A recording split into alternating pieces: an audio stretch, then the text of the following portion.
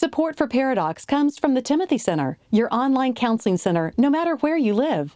The Timothy Center is a marriage and family counseling facility in Austin, Texas, offering distance consultations for those that live outside the Austin area. If you have questions and you'd like to consult with Jimmy, Josh, or one of their licensed professionals, visit them at timothycenter.com.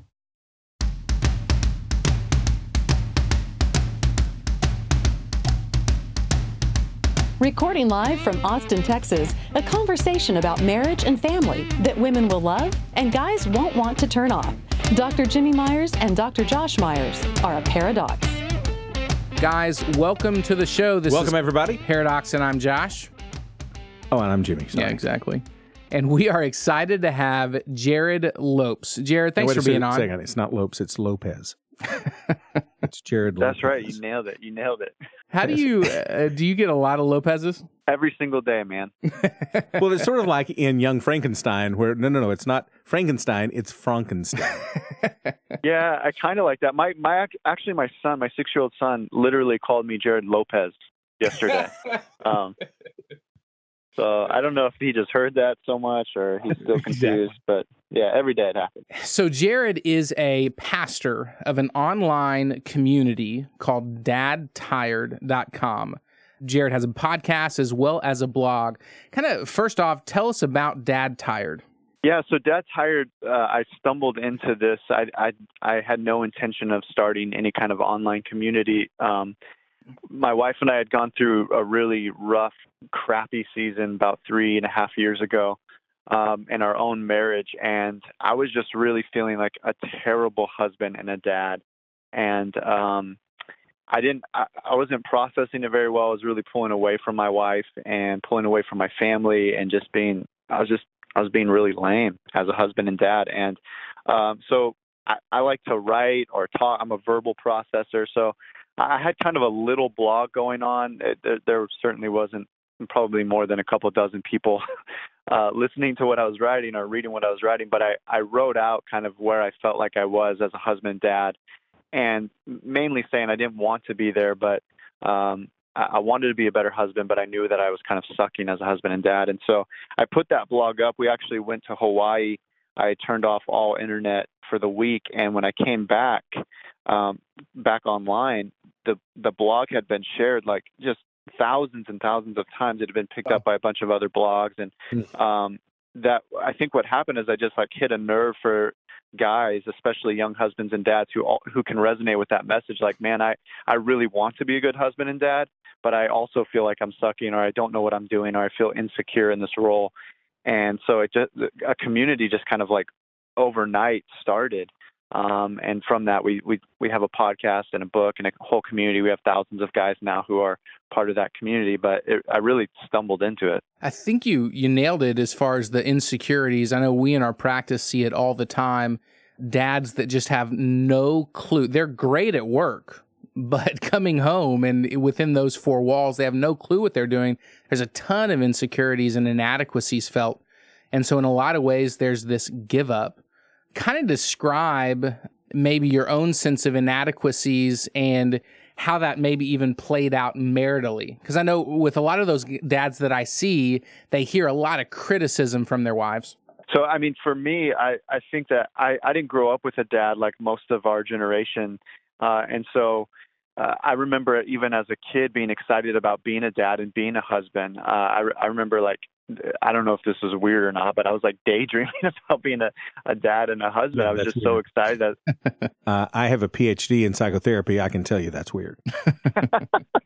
Well, we'll make a personal call after this. You can talk me through it. But I remember just as a kid thinking like I just can't wait to be a husband and dad. And then when I got married, I realized I wasn't as good of a dad or a husband as I thought I would be. And that really like threw me off. And mainly because, like you said, we can be good at work and we can be good at sports or we can be good at whatever, but you can't really fake it at home. And that's what I realized. Like I had been faking a lot of people because they had only seen parts of me or the parts that I wanted them to see of me. But at home, my wife saw all of me, and I wasn't. I just couldn't like BS her anymore. And I realized, oh crap! Like I'm not as good of a husband and dad as I thought I would be, and that that brought up a lot of insecurities. What brought you, or what things, not just one thing, but what brought you out of that place of insecurity and inadequacies? Was it marriage? Was it this online community? I think I mean, if I'm honest, I still I'm only 30 years old. So to say that I don't have any insecurities in that area would certainly be a lie. Like I still feel them to this day. I think the things that are helping is, one, being an authentic community. That's really helped. Like having actual guys around me who can speak truth into me with love. That was really hard for me as a kid. You guys will, as therapists, pick this apart. But I truth and love were always very separate to me. Like I never was disciplined by my dad. And so I couldn't receive discipline and feel loved at the same time. I didn't know what those things meant. And so I've had guys around me, older, wiser men, who have gone before me, who really have taught me what it looks like to be loved and have the truth spoken to me at the exact same time. That's been huge for me in my young journey. You talked about, not really having to your words, dads like other people. It sounds as though that you lacked attachment with your dad. How did that lack of attachment with your dad impact your relationship with God? Because, research says there's a correlation there. Yeah, and I've talked to tons of guys about this, even in the dad tired community. There's a huge correlation to it. And for me, I've always, part of that was what I just described in kind of the discipline. Like it's hard for me to feel loved and disciplined, or like a sense of like God is going to teach me and correct me while also loving me. Those two things were really hard for me to understand. Also, just relating to God as like a loving father, that even the word father was really hard. Like it's taken me years and years and years to even begin to like pray God the Father, to relate to the Father the way that Jesus related to the Father has always been difficult for me. I had one other way, but I lost track of my thought. I bet it was going to be good, though. I bet it was. It was probably going to be the most amazing thing I was going to say today. Yeah. We tell people that our parents influence us. Like, we'll look at them and we'll say, okay, I am absolutely going to emulate that. And then there's, I am absolutely not going to do or be that. And then there are ways that our parents just sort of ooze into us, like by osmosis, and we don't even know that they're in us until they come out of us. How I'm sure there have been specifically with your dad, ways in which you said, okay, I'm not going to be that. What ways did the relationship with your dad, how has it impacted you that you're just sort of unpacking some of those things now? You notice them inside you, either for good or ill, but how was it that your dad kind of got inside you that you were not necessarily even aware of? Yeah, man, you're putting me under the microscope. Well, let me give you an example. The way my father oozed into me was my weight problem. Stop saying that, Josh. That's just the habit I picked up from Dad that I didn't know. You can talk about that in your meeting tonight, Overeaters Anonymous. Save it for the meeting. Go ahead. That's awesome. I think, again, being honest, with myself here, I think that the quality that I probably subconsciously hated the most about my dad was his lack of consistency and him being faithful. My dad is, wherever the wind blows, he's there. He's a professional musician, and he just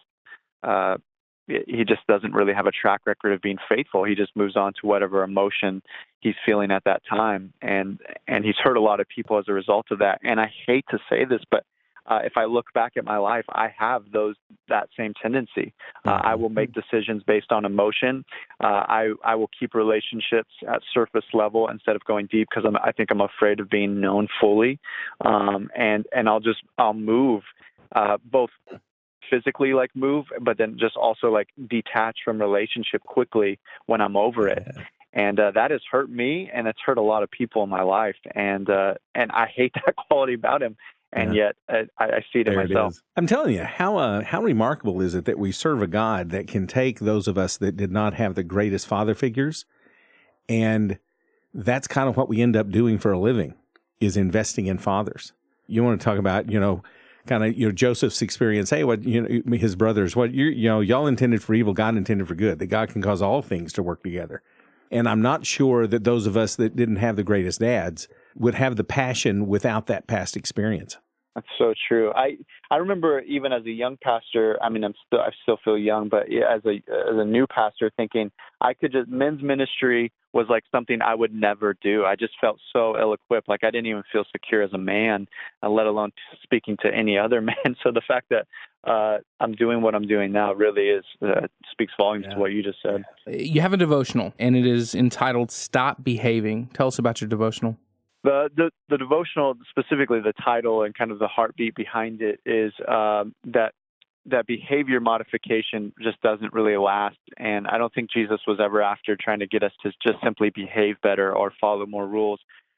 We see Jesus all throughout Scripture getting after the heart and moving to the core issue of what was behind the behavior.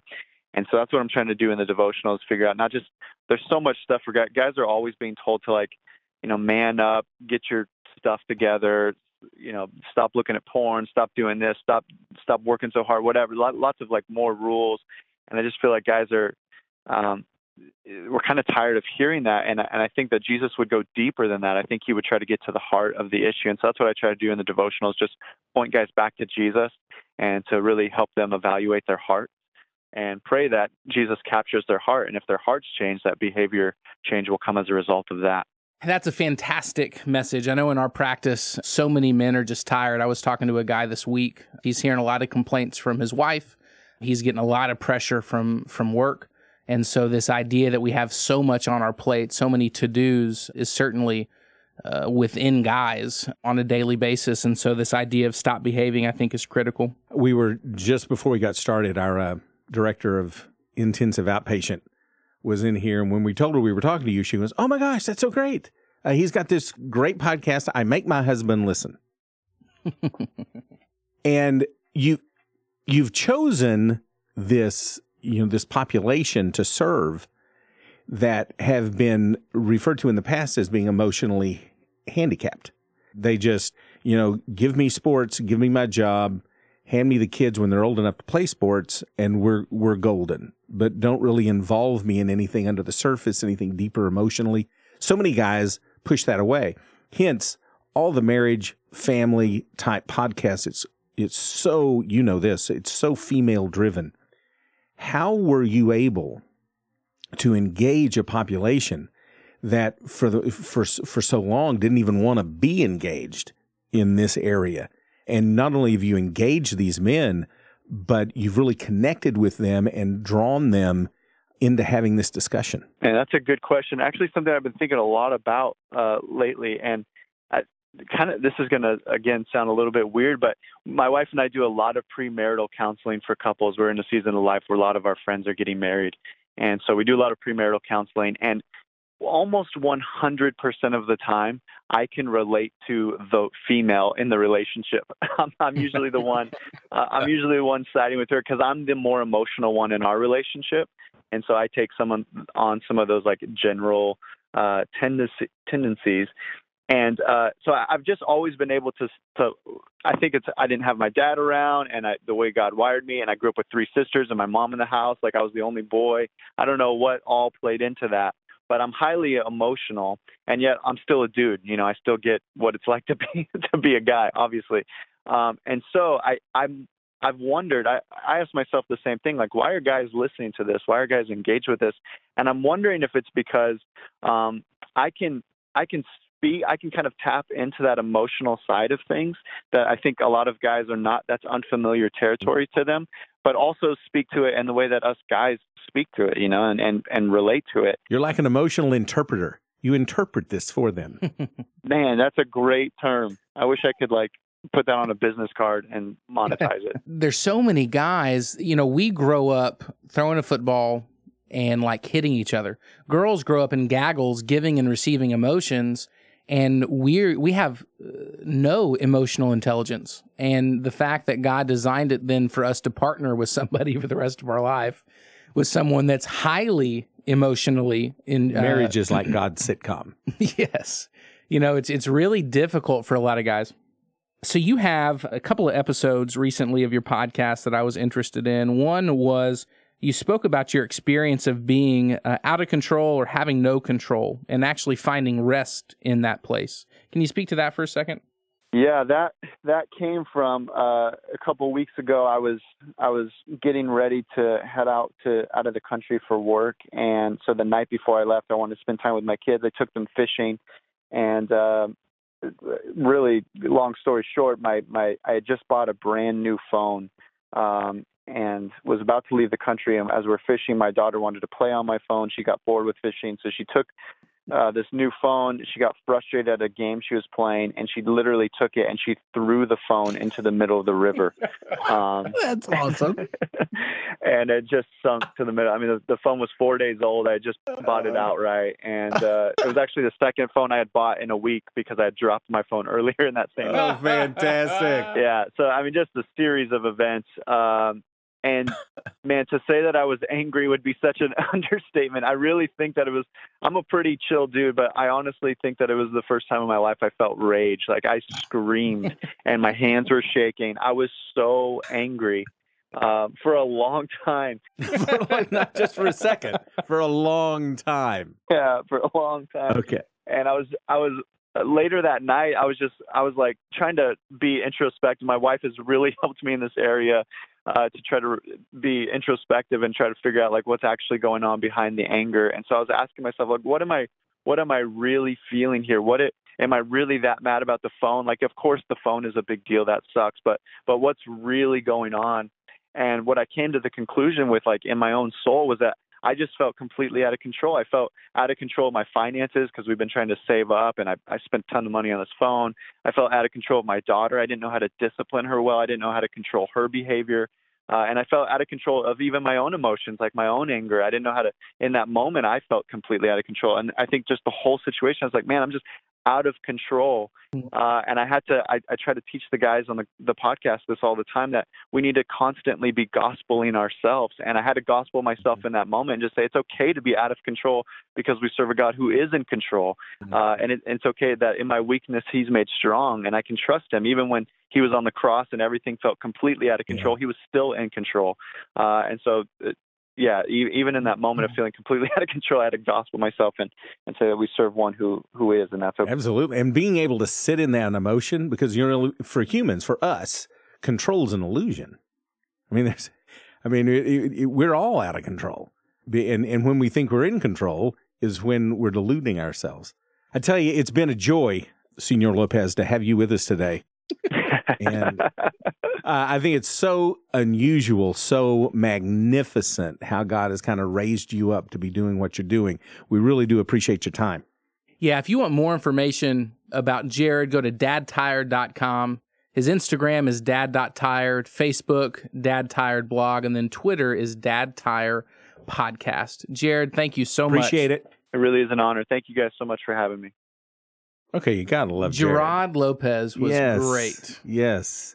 So hold on, before we talk about the interview. So just to let the audience know, which probably is not surprising, like I have a whole page of notes of like questions I want to ask, and like it's almost written down word for word because I like to be prepared. And Jimbo like walks in, no notes. And every one of his questions, I'm like, oh man, that's really good. Oh man, that sounded good. I had to pause the interview. Y'all don't hear that because we're going to edit it out, but I had to pause the interview because I lost my train of thought. I can't get a question out correctly, and I have so many notes. Yes, I have been pulling it out my backside for years. Oh my God, it's amazing. I'm a ninja at that. I get so frustrated. Obviously, we work together. I know your weaknesses. Yes. But that is a very cool strength. It's almost a superpower. Thank you very much. Yeah. The phrase that comes to mind is, Jerrad has been raised up for such a time as this. I don't think Dad Tired could have existed 5 years ago. But here's this guy, because of a trial and a tribulation in his own life, God opens this very unique, unconventional opportunity of ministry for him, and he was just sitting there poised to walk through it. He hit it right on the head again, and I think I spoke to this in the interview, but so many dads are tired. Mm-hmm. They're overworked, and they don't necessarily know what they're doing with their kids. They know how to wrestle with them, but they don't necessarily have to lead them spiritually. They don't necessarily know how to connect with their wives. And their wives, obviously so, are frustrated about that. And so they mention that often. And so then they just feel like they're doing a terrible job, which pulls them away from the home more. And it's all these pressures that I don't think a lot of dads are able or maybe even can verbalize. And Jerrad's given him them a space to be able to do that. We're coming full circle. There was a time where dads, my dad was Archie Bunker. You just came home and you had your brewski delivered to your chair, and then Edith ran back out of the room to get your TV dinner and brought it back. And there was all the way to all these things are being demanded of you. And because there was a time where those things existed, men didn't care. I'm going to go and I'm going to bring money in, and that is my single job. And now they're expected to do all these things. They now know they're supposed to be doing all these things. And they seem to be failing at parenthood, at being the spiritual leader, at being a husband. They fail at everything, and they're exhausted. And anytime there's an issue, everyone turns and looks at dads, that they're the root cause of the problem. Correct. Which so many then just throw up their hands and like, screw this. I don't know what to tell you. Yeah. And I think a lot of it is dads being willing to work on it and learn new behaviors and thought processes. But a lot of it is on you, wife, listening, to stop the criticism. I mean, you've just got to not bash him over the head every time he enters the door. And again, I've shared this several times, but keep doing it. Eggert shares, when a wife is going to get angry at what a husband is doing or not doing or whatever, so often their first go-to is to get a stick and begin poking the husband in the eye until that husband then begins to love them the way they want them to love them. The way they approach the inadequacies in their husbands is almost guaranteeing that they're never going to be loved the way they want to be loved. And by the way, the inadequacies in the husbands should just reflect back to the inadequacies in the wife. Because, I'm telling you, the theme verse for marriage, if there could be one, and it not be Ephesians, and again, I believe this ought to be printed and put on the mirror of every couple. Get the sequoia redwood out of your own eye before you even think about getting the nanoparticle out of your spouse's eye. And that goes either direction. If we had a lot more humility in the way we approach each other, I guess is what I'm saying, that would be a really, really cool thing. I've been over here just pouring my heart out, and you've not made eye contact yet. You are staring at your computer. Are you Facebooking people? Is that what you're doing over there? Are you twitting? I'm uploading the episode where it needs to be uploaded. Oh, I'm administrating over here. I trusted that you were making something up that sounded really good that I didn't have to listen Just to. pulling it out. Anyway, Guys, Jerrad was fantastic. Definitely check him out. Wives, husbands alike, dadtired.com. If you want more information about this episode, go to our episode tab at paradoxpodcast.com. and then click on Jerrad's episode, that blog post. And if you want to follow us on Facebook, Twitter, and Instagram, both us individually as well as the show, you can find that information on our website as well. Again, it's paradoxpodcast.com. Review, share. We appreciate you guys. Have a good day. Peace out. Paradox is produced by Billy Lee Myers Jr. For more about Billy, go to therapywithbilly.com. For more information about our Paradox evangelist, Julie Lyles Carr, go to julielylescarr.com. And if you want more details about what was discussed on today's show, go to paradoxpodcast.com. Next time on Paradox. Don't sweat the small stuff. Humility, embracing the content, the idea of enough, the gift of discernment, and just understanding that contentment and acceptance is what trust and faith is in the Christian walk. I'm spent. I'm just spent. I think I actually crapped wisdom.